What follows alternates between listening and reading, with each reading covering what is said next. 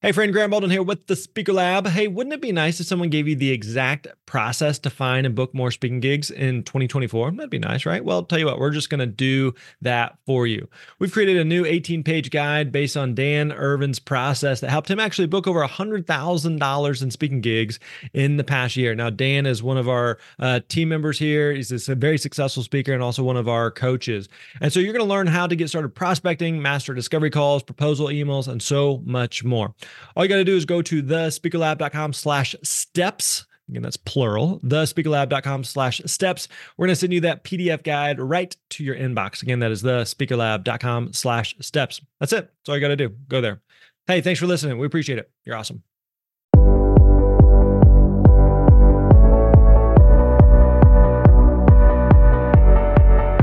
Hey, what's up, friends? Grant Baldwin here. Welcome back to the Speaker Lab podcast. Today, we're doing another episode from the vault, where it's kind of a series that we're just going back in the archives, pulling out some timeless classics, some of your favorites, and sharing them with you today. So listen, if you are considering making the transition to speaking full-time, this is the episode for you. Today, we're going to be hearing from and talking with Eric Ream, who is a former student of the Speaker Lab who decided to make speaking his full-time gig. And also, he works with a lot of our students, works side by side with them, helping them in the trenches, helping them understand how to find and book gigs and build their speaking business as well.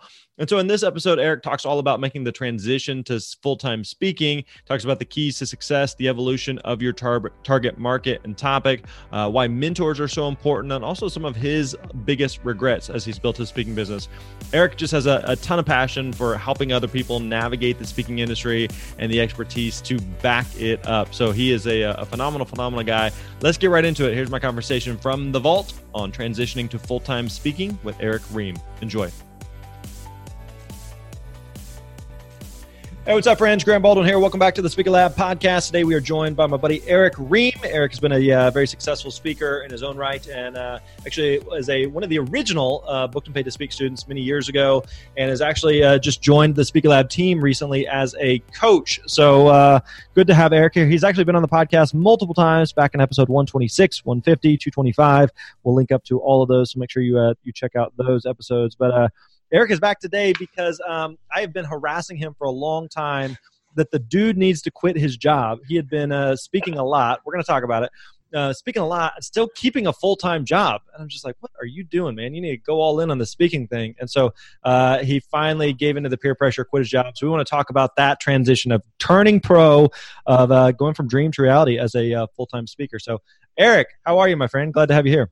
Oh, man, I am better than well, Grant. I am fantastic. And I never heard you say that I was the one of the original students. I didn't know I was an OG.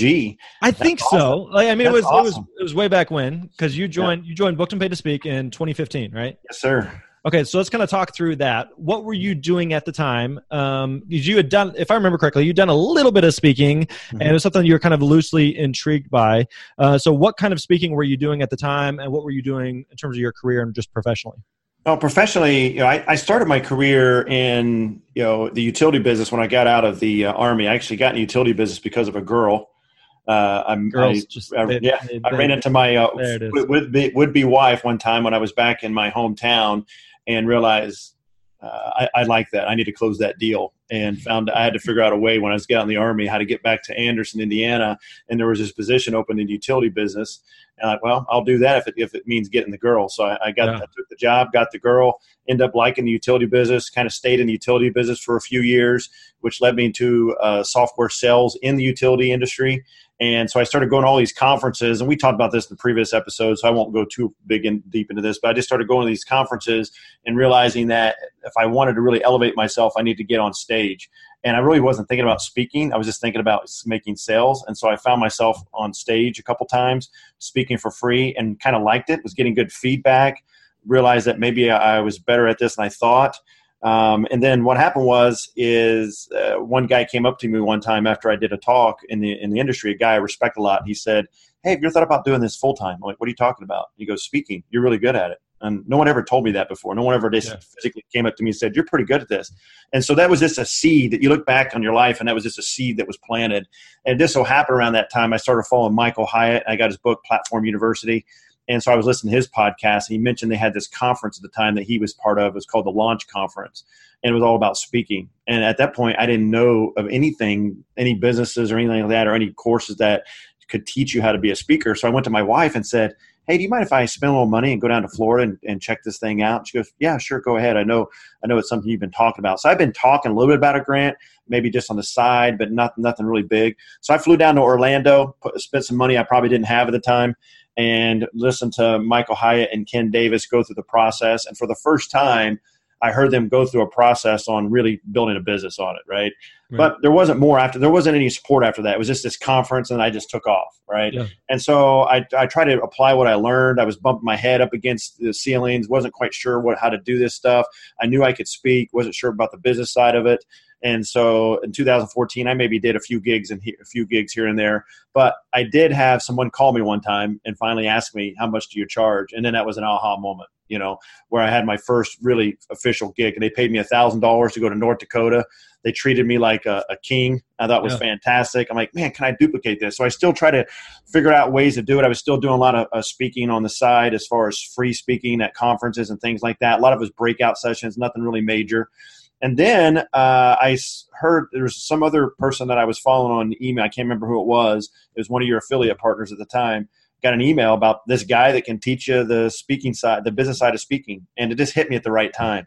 And so it was in December. That's a part of the year where I'm a little bit slower as far as doing things. And I was kind of winding down. I'm like, oh, I'll check this webinar out. And you did a fantastic job. It was you and the guy on the webinar, and then you had this offer of joining this program. And so I did it. In 2015, I joined the program. And I thought, well, I'm going to figure out if I can do this or not. Either I'm going to do it or I'm not going to do it. So I just started going through your system, going through your program. 2016, I think I brought in around $30-some thousand. Things were looking good. I didn't know what to do with the money. It was the checks were just coming in. So I just put it in my bank account, wasn't sure what to do with it. And then in 2017, I remember I set a goal and said, you know what if I can make $70,000 in this? And to me, that was an audacious goal, right? To go from 36,000 to 70,000. So I made a goal of 70,000, and I actually brought in 154,000. So I just busted it out of the water. And that was when you started saying, "Hey, dude, you should start doing this full time." And I remember you and I texted back and forth, and I said, "I don't know if it's real." And you wrote back and you said, "It's real." So then I went into 2018 and thought, what if I made 200,000? And I actually brought in 181,000 with about $30,000 in accounts receivable that hadn't come in yet. So I actually probably theoretically exceeded my goal. And then at that point where it was getting really hard for me to continue speaking and have a full-time gig. And the analogy I like to use is I had 1 foot on the pier, I had 1 foot in the boat, and the boat was my speaking business, and it was slowly getting further and further away. And I had to make a decision. And so I made a decision, hey, I think I want to do this full-time. So literally last week, March 26th, I left my full-time job, and we're literally a week later from now. So this is like my first week being a full-time speaker, and it feels fantastic. Congrats, man. First of all, that's awesome. That's a huge accomplishment and achievement. Thanks. So I'm curious, because speaking is one of those things that there's not necessarily a one size fits all, meaning that there's some speakers that we know who they want to speak full time. They want to go all in. And some speakers who just want to do a few things here and there and just kind of a side part. So it could have certainly been that for you, where you still keep your full-time job. I speak at a few industry things here and there, speaking something that's fun. It scratches that little itch. I like to do it on the side, but it's not necessarily anything that I want to do or feel like I could do professionally. What made you feel like, no, this is something I want to go all in on? This is something I really feel like there's something there that I really want to lean into and pursue. Yeah, well, there's two things. One is I'm big on lifestyle. And so I had kind of an idea in my mind what kind of lifestyle I wanted to live. And I just had to figure out what was going to help me live that lifestyle. And I wanted the lifestyle where I basically called the shots, and I decided the route I wanted to go in my life. And so being a business owner was that lifestyle, but I had to figure out where I was passionate and proficient enough to do that. Yeah. And speaking, I kind of backed into it. It wasn't like the intentional. It just started slowly, like we talked about in a previous podcast, where we're just figuring things out, man. And you're just driving down the road and you can see 20 feet in front of you on a dark, foggy night.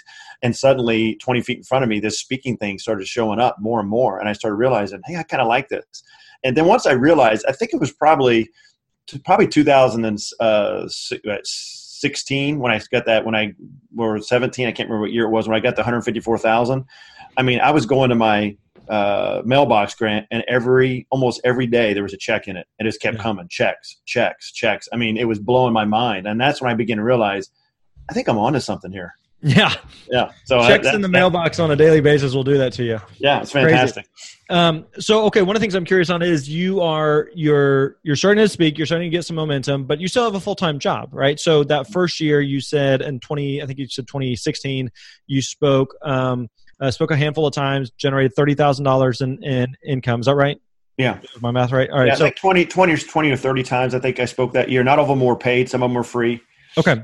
So 20, 30 times you're speaking, but you still have a full-time job. So how are you balancing that with your job responsibilities? Meaning, are you just having to take vacation time for all of that? Because I know for me, when I got started, I had a flexible kind of I had a couple of different part-time jobs. So if I didn't, it was just kind of an hourly thing where if I didn't work, I didn't get paid. And so they understood that. Whereas it sounds like you're in more of a kind of a corporate professional salaried position, and you taking off week after week or every other week, it sounds like ish, to go do another speaking gig that doesn't necessarily help the company, but it's benefiting Eric.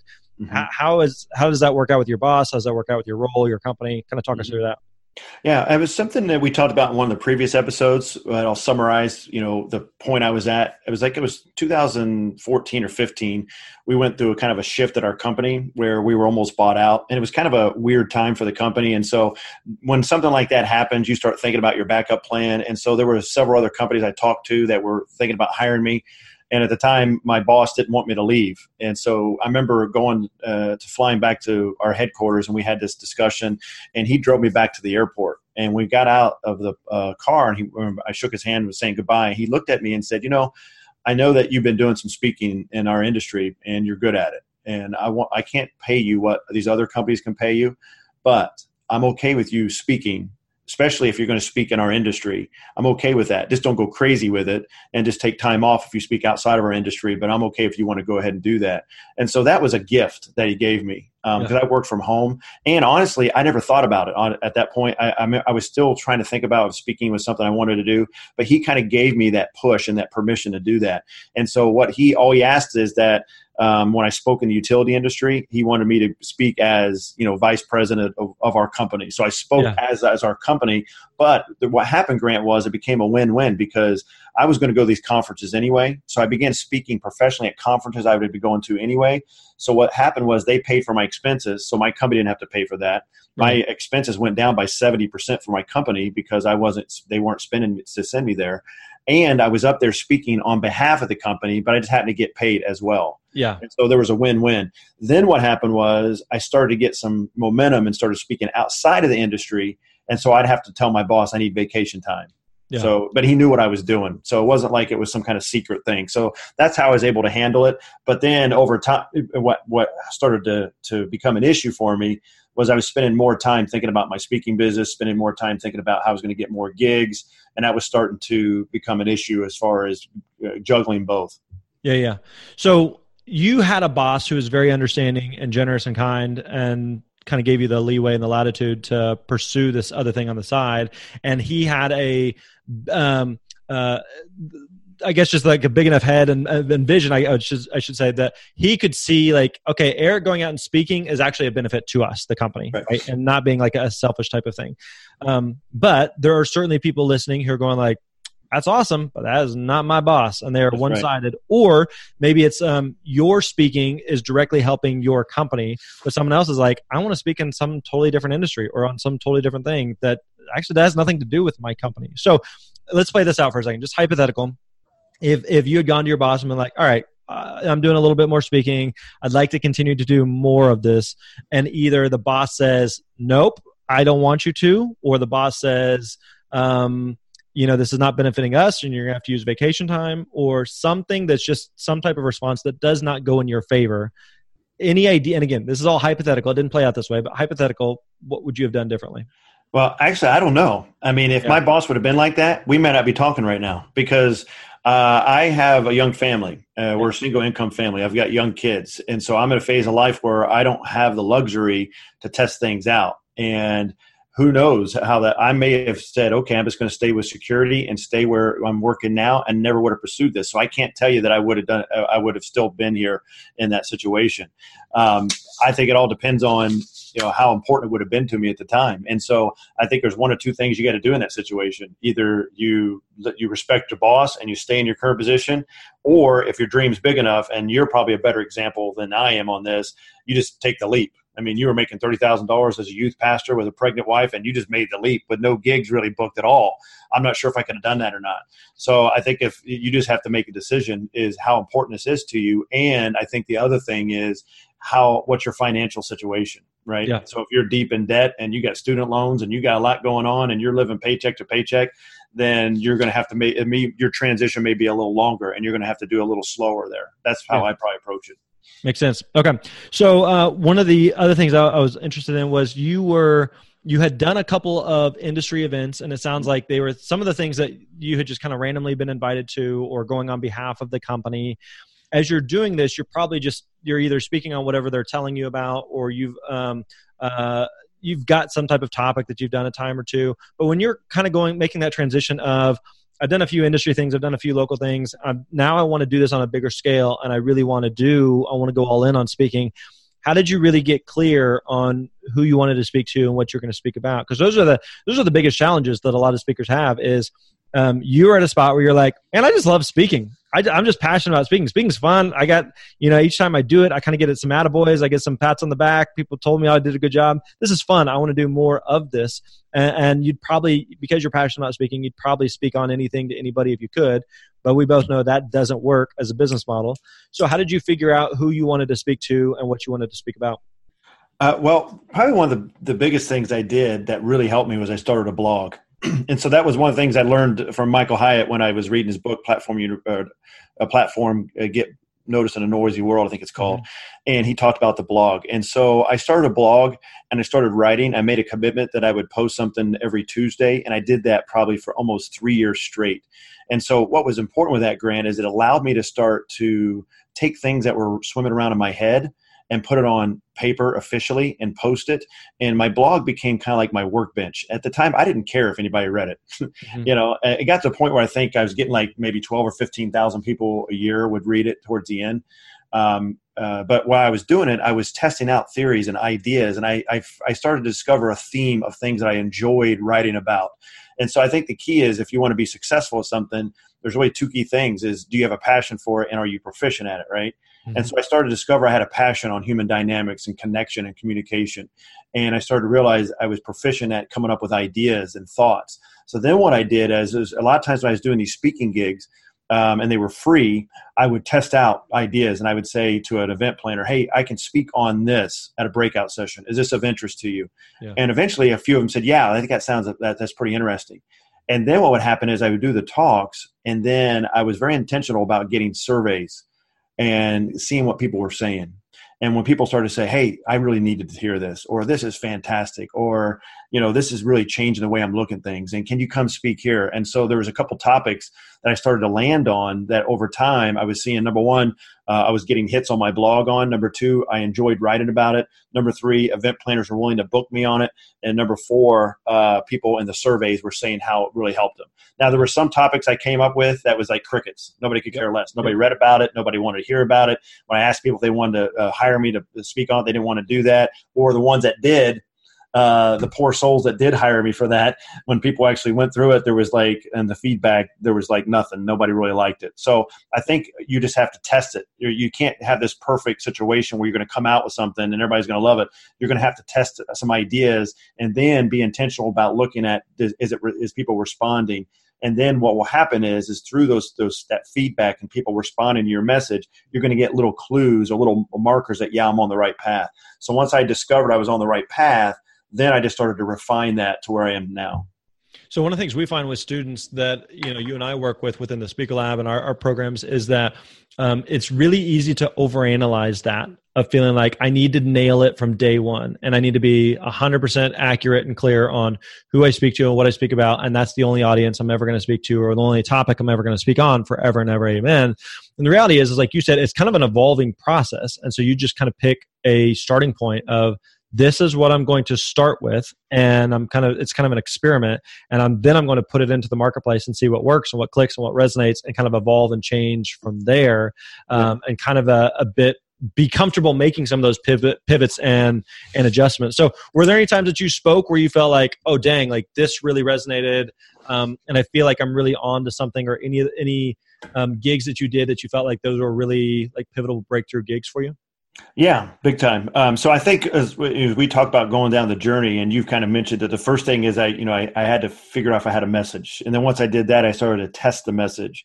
And then I had to find a market for the message. And what I discovered is that my market ended up being professional men and women. And that's really where I resonate, not like college kids or high school kids or, it's professional men and women, usually between the ages of 35 and 55 is my market. And so I would say probably the pivotal point for me was when I did a gig down in Florida. And I think I might have mentioned this in our previous podcast, but where this event planner hired me, but I don't think he really believed in me. I think he hired me mainly because I knew him a little bit, and I kept I was persistent with emailing him, and finally, all right, I'll put him on my stage. But he just rode me, man. He like micromanaged me. And so I actually did the gig. It was on basically my body language talk. It was the very first time I ever did it. In fact, I sold him on the idea. Have you ever done this where you sold someone an idea and they said, okay, let's do it. And then you're like, oh crap, I actually got to do something. And so I told him I would do this, and I didn't have the talk put together yet. And so he kind of was micromanaging me on the title of the talk. And so I never did this talk. And I went on stage and I did it. And I did it right before a guy they hired after me, their keynote speaker. And they paid him like $15,000 or something. And when they got the survey results back, I got a higher survey result than any other speakers, including their keynote speaker. Wow. So that's when I knew I had something. And if you go back and look at the video, actually the video, that talk is still on my website. You can go look at it. It's like 20-some minutes. It's not that great of a talk. My talk now is much better. But I knew the topic resonated.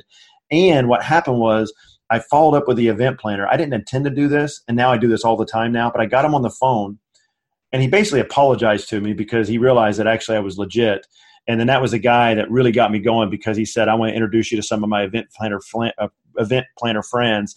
And he gave me a list of 80 other event planners. Uh-huh. And he went one step further, and he emailed every one of them and said, he sent out a mass email and said, this guy's name's Eric Ream. He's legit. I think you should follow up, or I think you should hire him.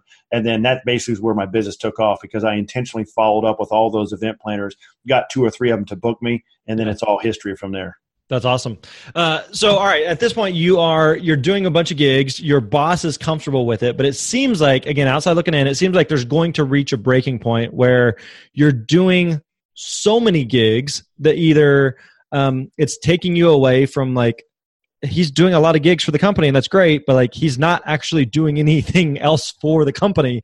And so it feels like there's got to reach a breaking point there where something's got to give. So what did that look like? Did you reach a breaking point where something had to give, or you had to adjust your role or the number of hours you were taking in the company? How did that play out?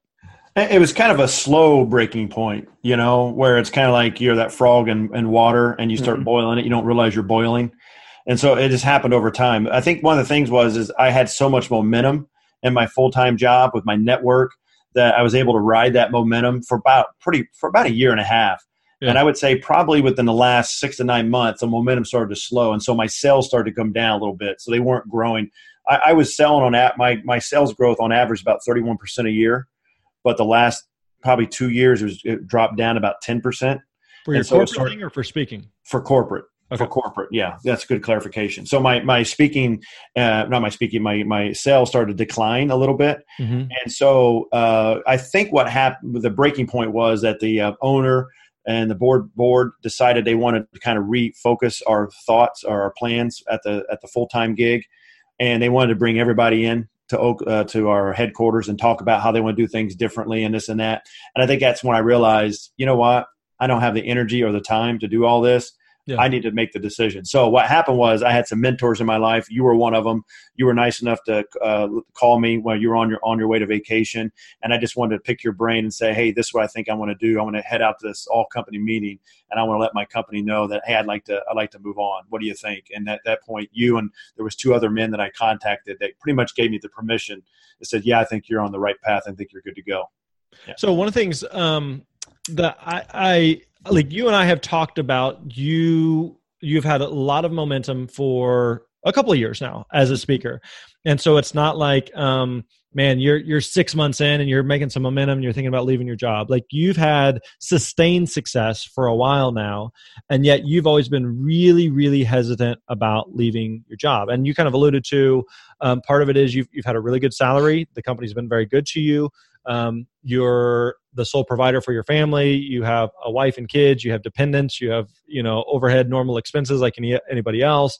And so you do have a lot of those variables. Yet you have been making a good living from speaking. So why do you think it took as long as it did to get to this point where you felt comfortable?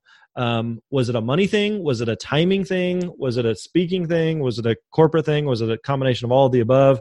What gave you the confidence? Because I always felt like, outside looking in, and I've told you this numerous times, the math was there to support you leaving your corporate gig. I think it seemed like it was more you're just getting your head to that point. So what did you feel like made now the right time versus a different time? Fear is what held me back. Honestly, it was just that one word, fear. Probably my greatest fear as a man, as a father, and as a husband is that I can't take care of my family. That's always been a big thing for me.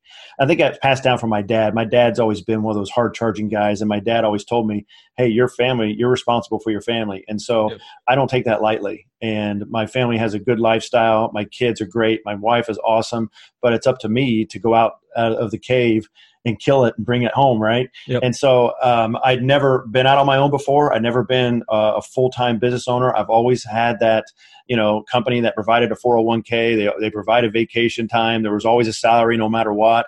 And, you can get used to that. And so it was a big deal for me to say, okay, can I actually do this? And part of it was this unfounded fear, and people in my ear saying, oh, you're good. Don't worry about it. You're good. But it just took me a while to see that, number one, that I hadn't done this speaking thing, and I needed a couple years of seeing steady income to know that, this is real. There isn't going to be a situation where it will be some downtime, but I can manage it, right? So I just needed to test a little bit. And the fact that I had a boss that was really giving and gracious, I think that helped too, and probably made me too comfortable. It might have been better, honestly, if he's more of a jerk and pushed me a little bit more.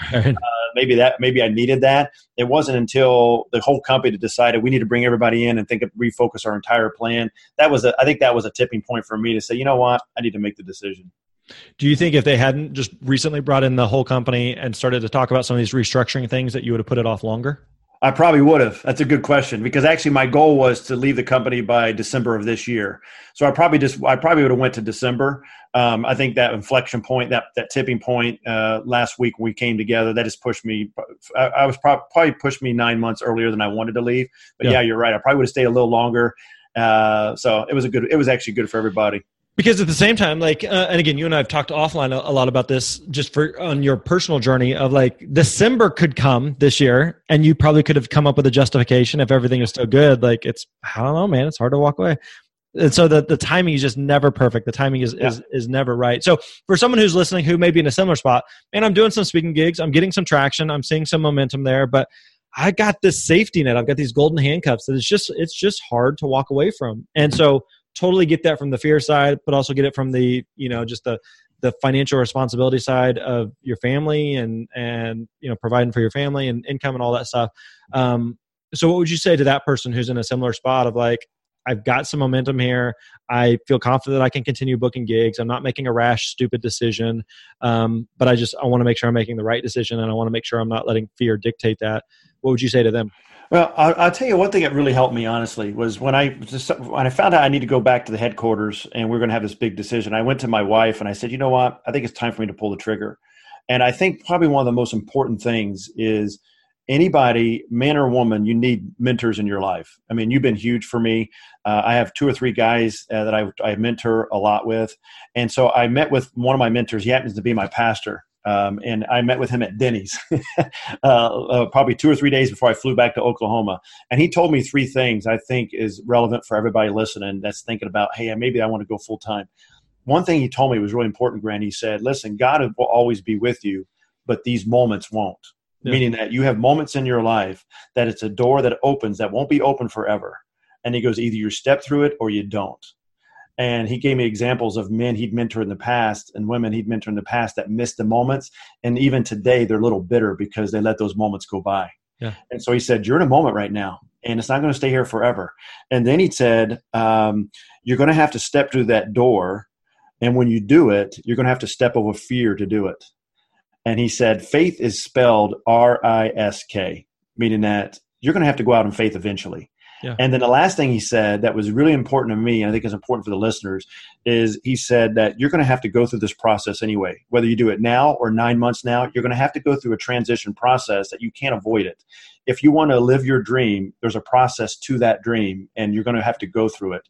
Why not do it now? And then he said, it's not like you're stepping out on air either. You got a business. You're not just going out like basically what you did in 2005. I wasn't doing that. I had speaking gigs. In fact, I had 24 gigs booked. So he says, I think you're fine. So I think those 3 things that he told me, I think is relevant for everyone else that's interested in doing this full time. Yeah. I mean, it takes some like practical planning, but even with, you feel like, man, all the stars align and I've checked all the boxes, there's still a point where it's a risk, right? And you're not guaranteed success at all. And so it's something we've talked a lot about that. You could quit the job and you could be like, all right, I'm all in on the speaking thing. And then like, I don't know, something happens, the economy crashes, or, God forbid you got sick or something happened and you can't speak as much, or speaking doesn't work as well. And it starts to not play out the way that you hope. And it could be a huge failure, but it could be a massive success. And you're not guaranteed success either way. But you don't know unless you step out of the boat and give it a shot. Yeah. And you helped me too, Grant, because when I talked to you on the phone, you said, and used your own life as an example, but you told me, you said, okay, so you go full time and you suck at it and you fall on your face. So you get another job, right? Yeah. And you talked about when you decided to move to Nashville and you said, okay, I moved to Nashville and everybody hates it. All right, we'll move back. But we don't know unless we try. And so that's the thing. I think the biggest regret that most people will have, and I would have in life, are the things we didn't do, not the things that we did. So I figured, you know what, let's do it. I think I got it in place, and I do have a good business in place, so I'm going to go ahead and try it. So you helped me with that confidence, which I'll be forever grateful. Awesome. Very cool, man. Well, hey, man, this has been really fun. I always enjoy chatting with you. We appreciate all that you do. And you and I have done a couple episodes together. We're going to continue to do a few episodes in the future. But in the meantime, if people want to find out more about you and what you're up to, check out your site and info. Where can we go? Just go to my name, ericream.com, ERICKRHEAM. Okay, so one thing I don't think we've ever talked about is your first name and last name may not be the easiest to spell or have different spellings than what people could think when they just hear it audibly. So do you have any alternative versions of your domain, or have you run into any issues with that? No, we actually did. You asked me this last time. Oh, really? And yeah. And I've not had any problems. I probably should do that, but I figured if I'm doing a good job and people are looking for me, they can find me. And so far it's been okay, but maybe I do need to think about that. Now with my newfound freedom, I need to spend time buying more domain names. Buy the domains. That's really what entrepreneurship is. Thanks, Eric. Appreciate you, man. Appreciate you. Have a good one, Grant. All right, there you go. Hope you enjoyed today's episode of the Speaker Lab podcast. And before you take off, don't forget, if you haven't already, make sure you subscribe to the podcast. Leave us a rating and review within iTunes. We read every single one of those. It helps other people to find the show. Listen, we don't charge anything for you to listen to these. We don't have any ads or anything. We do this because we want to serve and support speakers like you. So one small favor we ask of you is that you would leave us some type of a rating and review. Again, we really, really do appreciate that. If you're looking for more help, support as a speaker as you build and grow your business at whatever stage you're at, don't forget to check out thespeakerlab.com, thespeakerlab.com. We got a ton of free resources and tools over there. So again, check it out over at thespeakerlab.com. All right, my friends, that wraps up today's episode. We appreciate you hanging out with us. We'll catch you next time. You're awesome.